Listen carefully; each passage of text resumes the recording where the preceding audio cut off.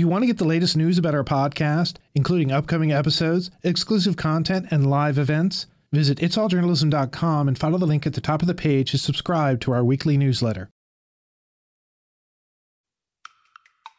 Of course you wanted to see this person, this injustice corrected, but I wasn't aiming at any point for the series for particular results. I mean, I was happy that I got them, but again, I think that what I try to hew very closely to is tell the truth. And that's it. I mean, that is my job. And if I can present it in a way that is fair and that's truthful, there was no other choice what to do.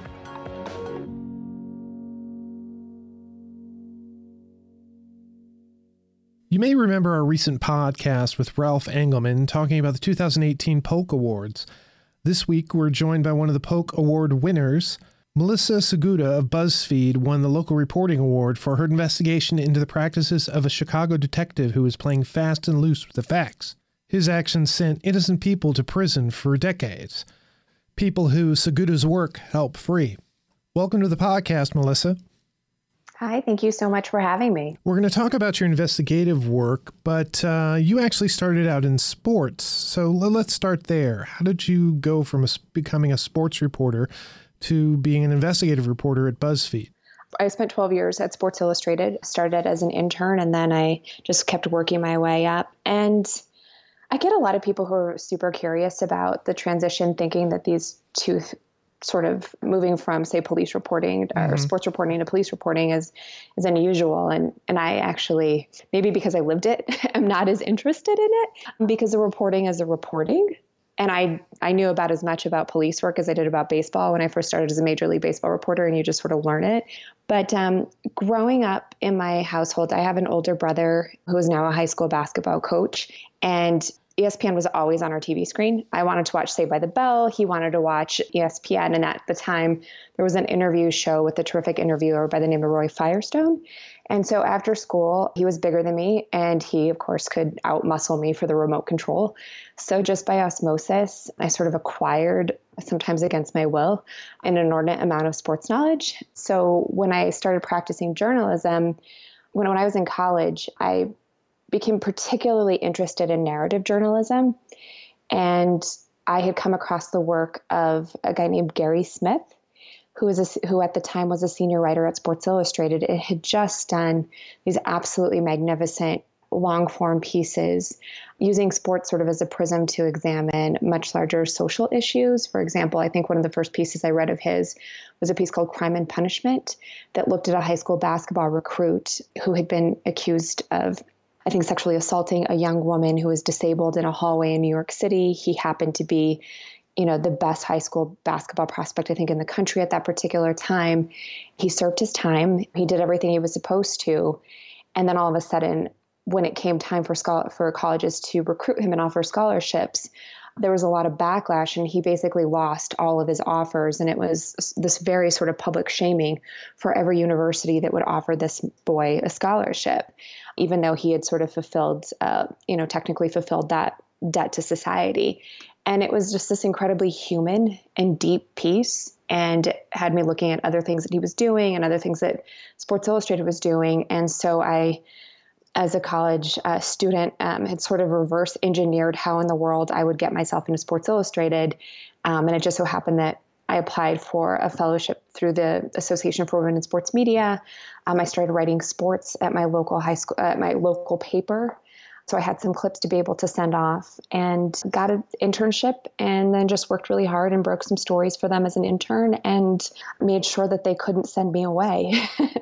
That's sort of the very long story of it. But yeah, I just liked that sports, mostly what I liked was that sports offered up this unique prism through which to sort of view larger issues. And I think what was particularly appealing is that it was a way of engaging particularly young men who weren't necessarily reading the newspaper, but particularly young men of color who might not necessarily be interested in reading like A1 of the New York Times, but they might be interested in reading something about LeBron James or Colin Kaepernick. And I just think that sports sort of offers a safe space for people to sort of have a little room to breathe when looking at some very difficult topics. So that's why I went that way. Yeah, well, I didn't want to give you the impression that I somehow thought that that sports was less serious. We actually, just this week we posted a podcast.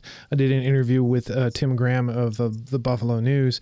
He's written really serious pieces about, CTE in the NFL and other stories like that. And we actually had a conversation where we were talking about the fact that this thing that you said, that, sports is a platform, is where people can view these bigger stories in a different context and therefore make it easier for them to digest and maybe even make it easier to change people's minds by presenting these facts in a different arena. And the fact is some of the stories that you wrote for Sports Illustrated, showed investigative reporters take on them. I'm thinking of one that you did with Little League Baseball championships, where you revealed that one of the star players was actually older than was allowed. And then you also wrote about NFL wives and girlfriends, which, a lot of people think, oh, that's just a pretty light sort of, featurey story. But, these were women who were dealing with husbands who had, brain injuries and other types of injuries, and how that sort of affected their lives. So, yes, there's sort of depth in this type of arena. So can you tell me about those types of stories, about how you sort of approach them? Sure. I think, so let me give you an example. Like, I got an email from a young woman who is in college. She's at the University of Missouri, a terrific journalism program. And she says, hey, I want to do what you did. And I want to write I want to bring human elements to sports stories. And I thought, they're already there. Well, it's been actually like a very difficult exercise for me to craft a response to her, because my feeling is like, this isn't an angle that I try to shoehorn into a story. This is like a way that it's a worldview. It's a way in which I just happen to see the world. And the very best sort of humanist sports writers out there, I think, the ones who really get, to the meat of really a lot of times what we're asking is sort of like, what does it mean to be human? What does it mean to be alive? What does it mean? What are the elements of forgiveness and punishment? Like sort of very philosophical questions. I think that the best stories in some way are always trying to answer. And I think everyone who I've met, whether that be Gary Smith, again, who was sort of the person whose work I most admired, or as he's byline, S.L. Price, who I worked with, or Rick Riley, who, when he was writing columns, had like incredible emotional depth to a lot of what he was writing. And the thing that I think that is, they're all very different writers. They're all very different reporters. But I think what's sort of the commonality between all of them is they're all pretty good people. This isn't just something that they exercise as journalists. And this is something, they're involved in their communities. They care about the little person, and not just like when it's convenient, when they need them to sit and answer questions. And this is very much a way in which they see the world. I don't think that it's actually an accident that, I think about like somebody like Eli Saslow, who's arguably like one of the very best reporters working today. And he came through sports as well. He did a lot of sports reporting, and he still does, I think, with ESPN. And I think what sports actually trains you to do is it's actually a hyper-competitive environment, because everybody might be at the same game, right? And that press box might be full of, 40 or 50 other reporters who have just seen the same event as you have. But there's a natural sort of structure where there's winner and loser. The games themselves like automatically sort of lend a narrative structure to them. And it's up to you to be able to find sort of the most human elements, the drama behind that. And so I think that just like the structure of the game, sort of trains you in a certain sense to look out and to always try to find what, the depth, something else that someone else in the press box didn't see. So I think that sports is a really good training ground for it. And I think a lot of times, like, some of the best writing is still sports writing, just because it is a little bit more forgiving in terms of its narrative flexibility. I understand that when you're writing something about like what's happening between, I don't know, President Trump and Jeff Sessions, you might not be afforded, flowery language for very practical reasons. But when you're writing about, I just saw a story about a Chicago White Sox prospect whose sister was killed in the Las Vegas shooting earlier this last year or late last year. So this Chicago White Sox prospect had lost his sister in this Las Vegas shooting. And there's an opportunity there to be able to talk about something that's very sensitive, but have a little bit more freedom of language than if you were writing exclusively about like leaks at the NSA. So I think that, for those reasons, it's a really good training ground. And I get what you're saying because, the question that somebody comes up to ask you and says, well, I want to write this type of story. The fact is, a good story is a good story. Quite often, the best stories are those that come from within you. Looking at who you are and what you value and then recognizing those things. It's the things that spark, you deeply are the things you can write deeply about. At least that's been my experience. What piques your curiosity. Yeah, definitely. So let's move out of the sports arena. Okay, sure. Tell me about the move to BuzzFeed. I think a lot of people, and I don't necessarily think this, but a lot of people may be surprised that BuzzFeed does investigative reporting. It doesn't give that impression that would be something they would do, but yet they did this and they've done other stuff. The story we're talking about, Chicago police detective Rinaldo Guevara. It actually came about when I was at Sports Illustrated. I think it was about 2012. And I've always been interested in the justice system in general, but I had seen a story about a man by the name of Brian Banks. He had been sort of he was a blue chip football prospect, and he already had a scholarship to USC, which at that time was a preeminent college football program. His life he seemed like destined sort of on a rocket ship for an NFL roster and to be a Pro Bowler. Everything seemed to be lining up in his favor. He just was a prodigious talent. And then all of a sudden, that comes to a screeching halt when a classmate accuses him of raping her in a stairwell at school. And Mr. Banks had looked at the time, he was only 16 years old, but he was still 6'4" and I think about 240 pounds. And as he stood before a judge, it become perfectly clear to him that because of his size, because he was, this huge black kid, that he was facing 40 years in prison for a rape that he did not commit. But he looked at sort of at the way that he was being leveraged. He fit the profile, is what you're saying. Well, he fit the stereotype. Yeah, right? That's what I meant. And he looked at this and he was facing 40 years. He had sworn that he didn't do it. His mother, who was a school teacher, had mortgaged her home. They had leveraged their entire lives to fight this case.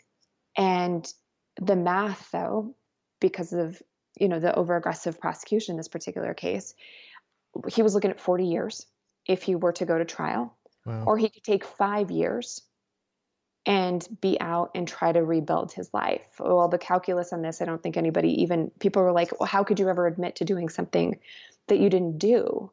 Well, if you're him, I think that it's easy to understand why you would do that. This is the way that plea bargaining in America actually works. I think it's like 98% of cases are pleaded out rather than, what you see on Law and Order with these fancy trials. That rarely happens. So anyway, I was talking to his attorney about this particular case, and we were talking about the plea bargaining system. And his attorney from the California Innocence Project, a man by the name of Justin Brooks, had said, well, let me give you an example. I've been working on a case out of Chicago, and this was pro bono. This was on his own time, on his own dime. He was flying from his home in San Diego back to Chicago frequently to meet with a client who had accepted a plea deal in a case which he was convinced she did not kill either of the men in this particular case. And she pleaded out, but she still got the death penalty.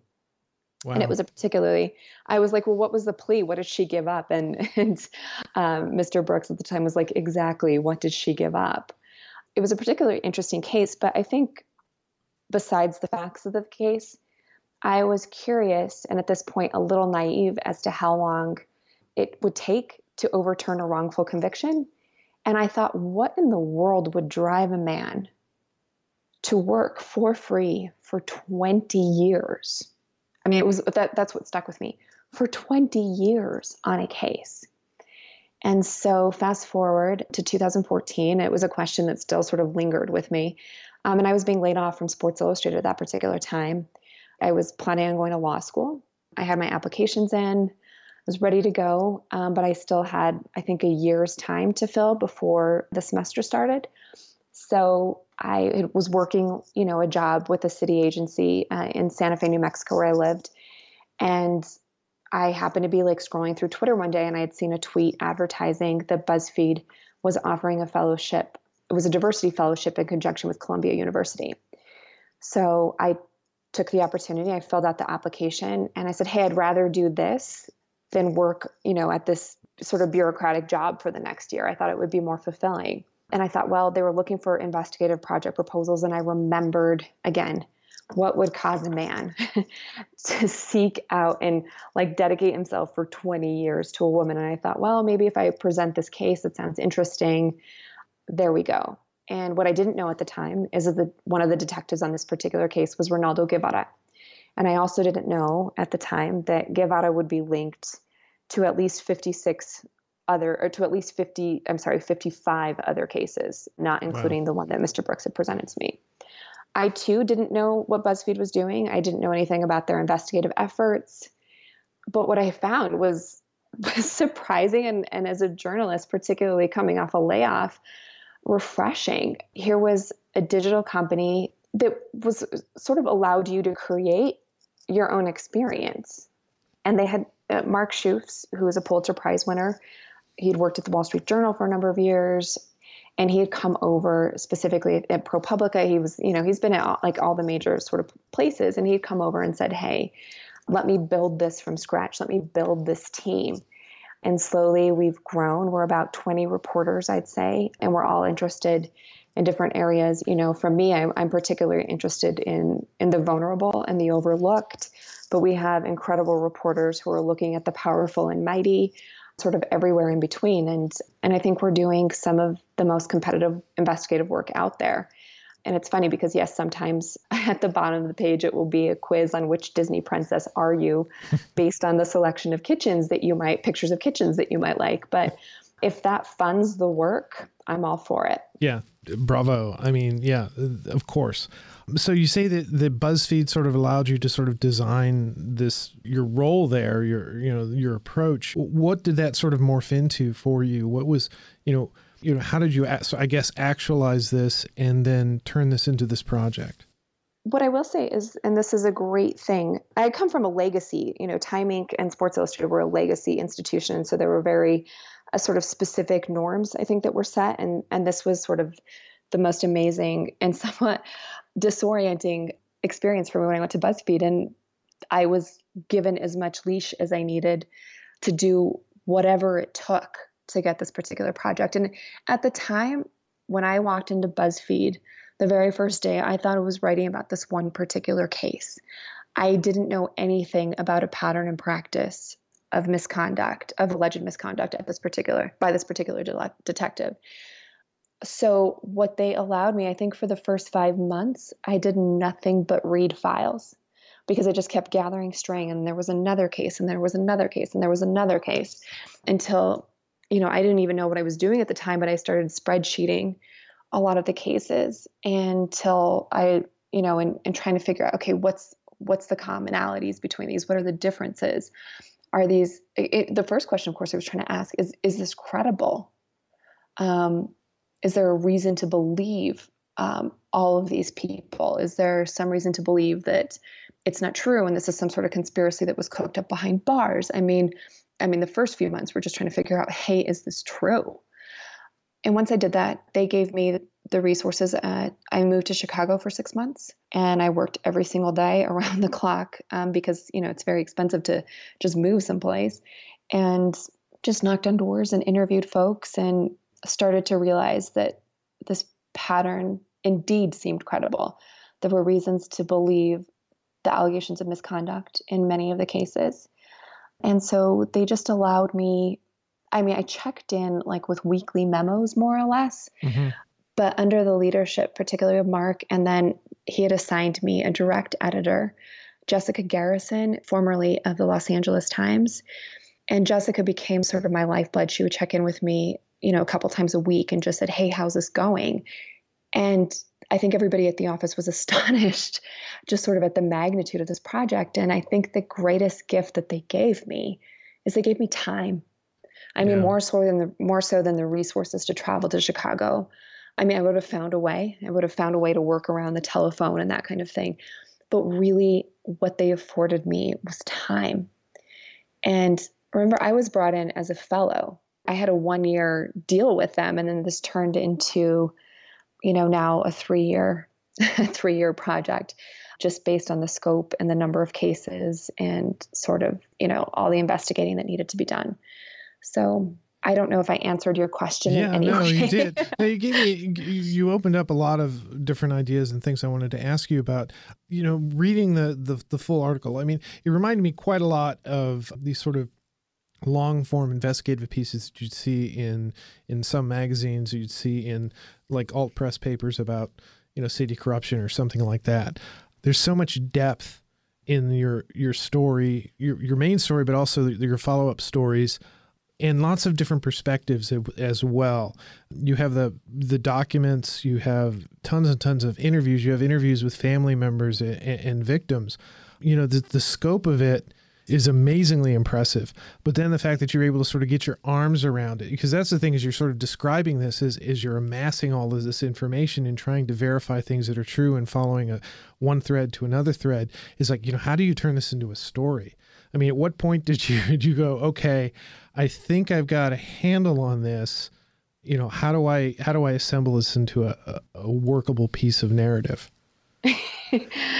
That's funny, because I'll tell you, it was not like a glamorous or graceful process by any means. Actually, my editors are the ones who stopped me. I mean, if it were up to me, I'd still be in Chicago and I'd still be knocking on doors, because I still don't think that, as much as I appreciate, people feeling that this is deeply reported, I still feel that there are about 1 million unanswered questions that will drive me crazy until the day I die. So my editors basically said, no, you're going to stop and you're going to write. And I'll tell you, and I think that I just tell everybody this, because I think that there's this tendency, I think, just as humans, that we have to compare like our first drafts to other people's final drafts. And that would happen to me all the time, as I'd read something by Pamela Coliff, formerly of Texas Monthly, now at the New York Times, and be like, geez, I am such a failure. There's no way I could ever craft anything even close to that, as I was trying to work my way through a draft. And the first draft that I turned in was just god awful. It was unpublishable. It was trying to weave all of these crazy threads together. And it absolutely did not work. BuzzFeed would have had every right to have fired me on the spot based on that particular draft. But what they did, and this is really, much of this project, is due to Jessica Garrison and Mark Schoofs and Ariel Kaminer, who were the 3 main editors on the project. And what it was is they saw that I just had so much material. Right. And they did what the best editors did. And they said, okay, we need to break this down for you. And what they did, which was highly unusual, is they had me write, they were familiar with my memos and my dispatches, throughout the 2 years of reporting, is they sent me to write 5 different stories that each story focused on a different case. Well, actually, they assigned me to write 4. And I said, no, I need to write about this kid named Roberto Almodovar, who became, the first story that we ran. I said, I just, in my bones, I feel that he's a really good story to tell. And they said, okay, great. You want to do more work? Go for it. And so over the course of 3 months, I wrote 60,000 words. Jeez. Yeah. Combined between the 5 stories. I wrote Roberto first, because again, there was just, from the moment I read his case file, I felt that there was something that could connect with the audience, that he was a character that could sort of take us from the question of, is he guilty or is he innocent, to the question that I really wanted to ask is, what is going on with the Chicago justice system that innocent people are systemically, by one person, being sent to prison for decades and decades. I didn't want people to be wondering, in the same way that Making a Murderer, I think that story was a little bit hijacked by, is Stephen Avery guilty or innocent? Which is a great conversation, piece. It makes your story viral, all these questions. That's not the story I wanted readers to walk away from. So we were looking for a clean hit was sort of the phrasing that we were looking for. And I thought that Roberto's story, because I was dealing with men who had criminal backgrounds and who did have past gang affiliations. And sometimes I realized that for a lot of people that would be difficult to find them protagonists, for whom they would want to continue reading about those particular people. But Roberto was a guy who did have a gang past, who did, have a little bit of a rap sheet, but nothing, they're all misdemeanors. Mm-hmm. And he was a guy who was a young father who was working, 12 hours a day, cleaning toilets at a factory, and then going and taking like a 3-hour, each night GED course. He was somebody who was sort of like that bootstraps character. I think that those were the virtues I saw in that particular story. And also there was clear documented evidence that it would have been impossible for him to be the perpetrator of this crime. So we looked at, each of these stories we picked for different reasons. And I thought, well, we might run some of them. But really the idea from Mark Schoofs, the editor, was, hey, why don't we braid these stories together? So you're going to write them and then we're going to braid them together. But when we step back, again, sort of the wisdom of the editors, we decided we were going to toss, I think, 3 of them, and then we're going to look at 2. But then as we started working our way through, we thought, hey, this isn't working either. And then that's what ended up, Roberto's story is sort of what you see of the very first piece that I'd written. And how long was that piece? How many words? When I filed it, at first it was 20,000, and it ran at about 12,000. Yeah, it's still a hefty read, and I don't mean that in a bad way. I mean, again, these are things that have a lot of depth to them. There's a lot of different angles, and you get a real sense of the victim. What's great about this type of writing, this type of reporting, is that, it's very human focused. You see those people, those characters, and they're the ones who kind of, that the reader's able to, sympathize with and identify with and want to see where that person goes. I mean, that's the thing I took away when I read it. One of the things about investigative journalism is it's not so much just a report, but you want to sort of affect change. You sort of alluded to the fact about, what was going on with the Chicago police. Was that ever conscious, something that was driving you as you were writing this, is you wanted not just to report this, but to, in your reporting, maybe change something?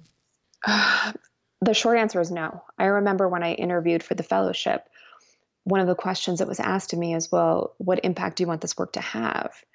And I am so old school that for me, my answer was, the only thing I want to do is tell the truth, tell the truth, tell the truth. Because I am afraid of being agenda-driven or results-driven. I think that in some ways that can, distort the reporting. And I didn't want that to happen. I mean, clearly, after spending so much time reporting the story, I saw an innocent man who was sitting in prison for the rest, according to the court system, for the rest of his life. Of course, after, 9-10 months in to the reporting, of course you wanted to see this person, this injustice corrected. But I wasn't aiming at any point for the series for particular results. I mean, I was happy that I got them, but again, I think that what I try to hew very closely to is tell the truth. And that's it. I mean, that is my job. And if I can present it in a way that is fair and that's truthful, I think, there was no other choice what to do with Roberto, who was released 10 days after the story ran, or any of the 6 other men who have come home since publication of this series.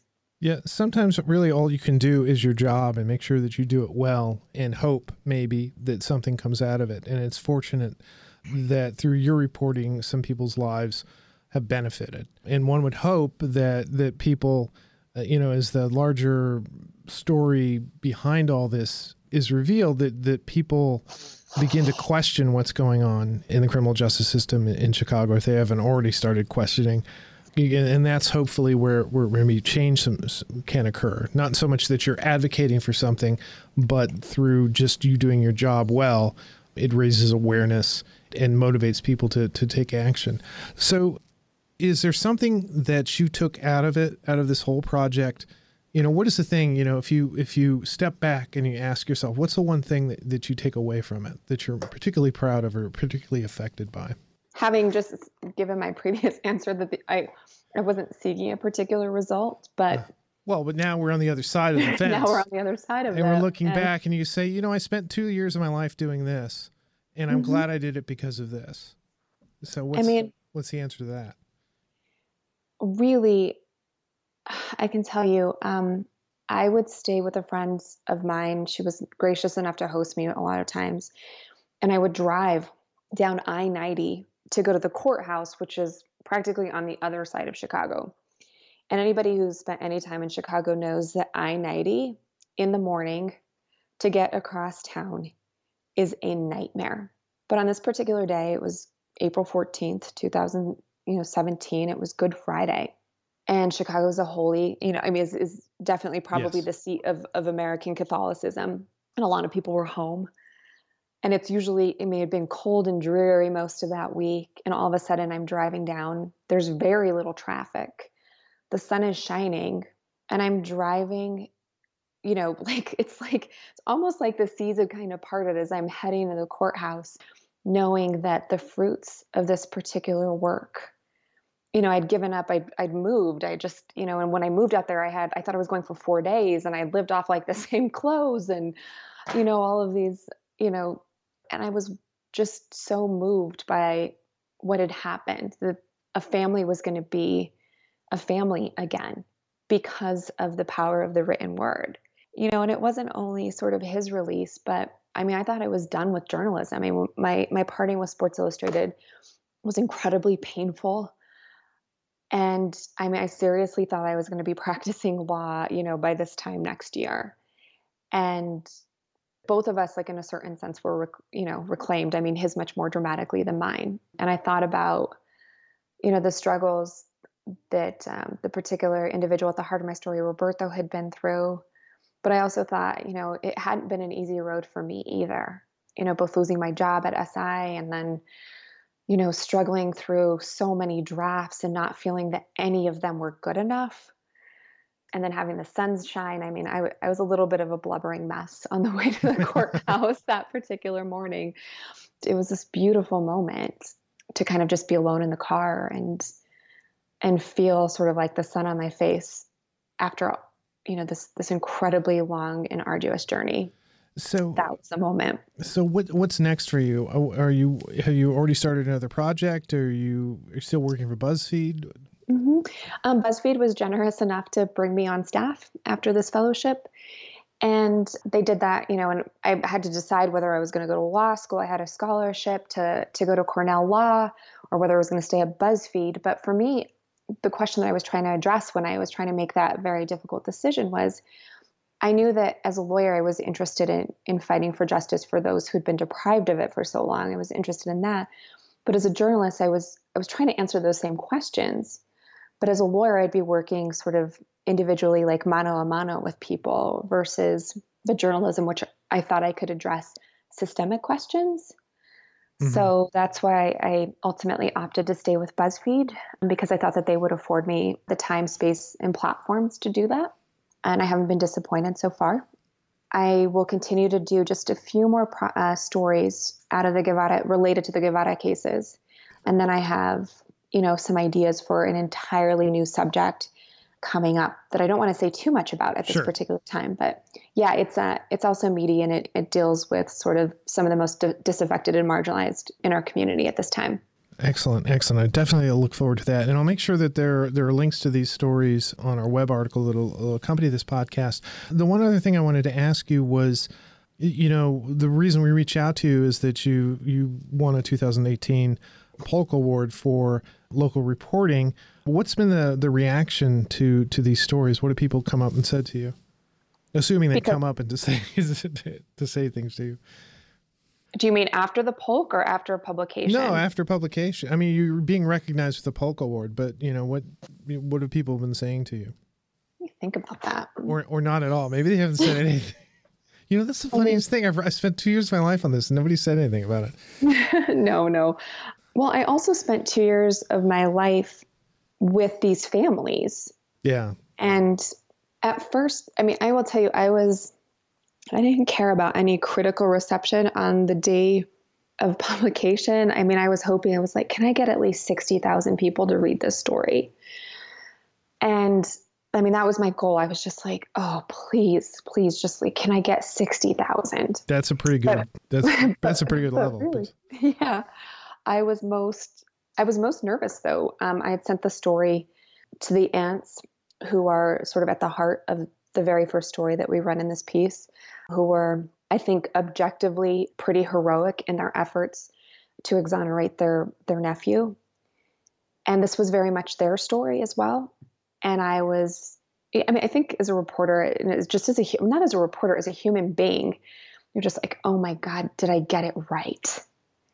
What did I mess up? Like, you're just thinking, and I'm terrified. And I don't hear anything from them, for several hours. And of course, it's because they're reading. And I think later in the day, I'm on pins and needles all day. And later in the day, I get a call from some of the sisters, and they said, thank you, because I no longer have to explain myself. I can just now tell, like, when people want to know, I can just send them this story. Wow. And they felt that had taken a gigantic burden off of them, of always having to explain. There were people like in their workplace who were like, I am so sorry, I didn't know. A lot of the families, honestly, for the first 2 weeks that I started at BuzzFeed, I'll tell you what I was actually researching.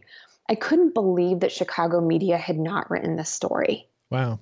I mean, I just was like, I must be missing something. And it turns out that I was missing a piece, and it was a good piece from the Chicago Reader, who had written about 10 of these cases back in 2000. At the time, it wasn't available online, so that's why I couldn't find it. But I was just shocked that there had been very little wholesale investigation of this gigantic problem. And it wasn't because these women who had organized, there was a committee of women who had organized and would go regularly to police board meetings. They'd gone to the FBI. They'd gone to every official channel they possibly could have, and they had been ignored. And so with the publication of this piece, it was just I think that they felt validated in some way, that their voices were actually being heard after 25 years in many cases. I think they were treated as disposable for a long time. And, I came to BuzzFeed on a diversity fellowship, and it was because my boss, Mark Schoofs, had been around enough investigative units and saw that they were predominantly white and they were predominantly male. And offering this particular scholarship was, I think, a small way of him trying to bring more people into the fold. And if I'm happy for the success, sort of the critical success of this particular project, it's not because of I'm looking for any gold stars, because I'm not.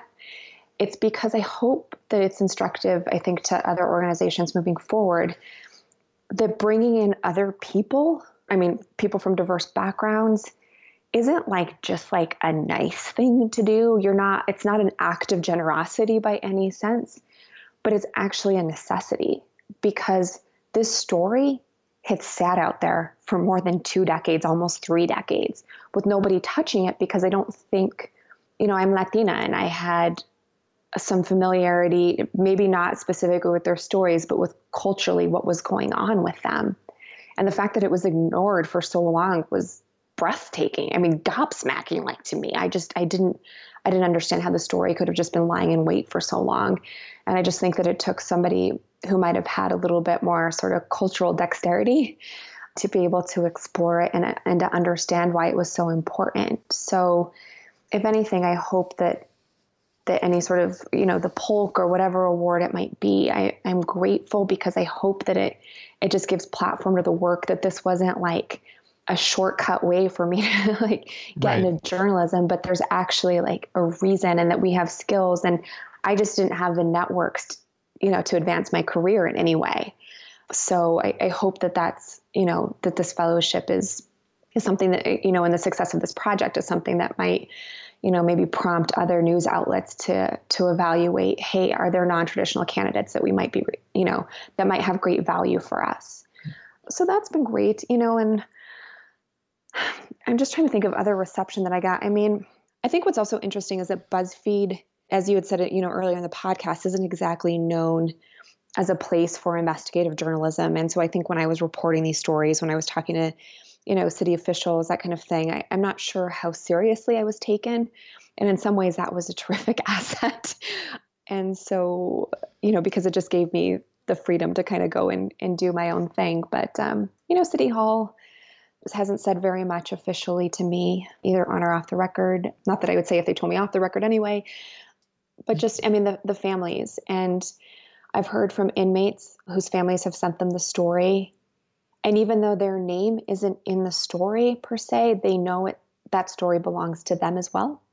And it's just been, again, like a validating experience for them to be able to say, what's happened to me, like, I'm not disposable. What happened to me mattered.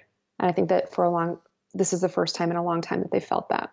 I think it's clear, to repeat what you said, just this points as to why we need diverse newsrooms. That, here's somebody who comes in and exposes a different audience, tells a story from a different perspective, tells a story that's been ignored because there was nobody speaking for that perspective. I mean, that's why diversity is so important and needs to be implemented throughout the newsroom so that people are making decisions about the types of stories and recognizing that the audience is a lot different than just the old group of people who've always been covering the news. Melissa, this has been fascinating. I really, really enjoyed your work. You're really inspiring. I'm glad you're getting recognition from it, not just from the awards, but certainly from the people that you help to make their lives better, to change their lives. I'm definitely going to be looking forward to the next stuff that you do at BuzzFeed. Thanks for coming on the podcast. No, thank you so much. And thanks for the attention to the work. You've been listening to It's All Journalism, a weekly podcast about the changing state of digital news.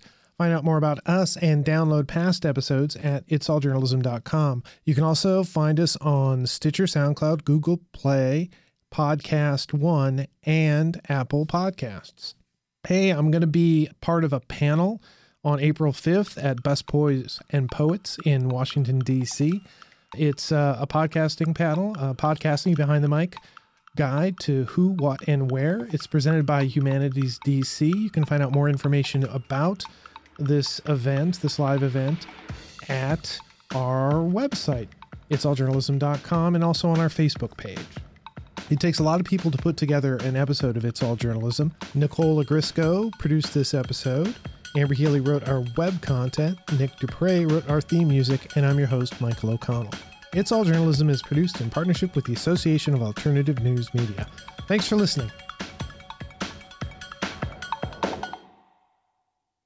The What's Working in Washington podcast with your host, Jonathan Aberman. We share this region's innovative, entrepreneurial, and creative spirit. This podcast tells impressive stories of passion and spunk taking place here in the D.C. region. It illustrates how the nation's capital is anything but the stuffy, bureaucratic, politics-only reputation it tries to shed. The What's Working in Washington podcast. Find it on iTunes, the Podcast One app, podcastone.com, or at WTOP.com. Search Podcast DC.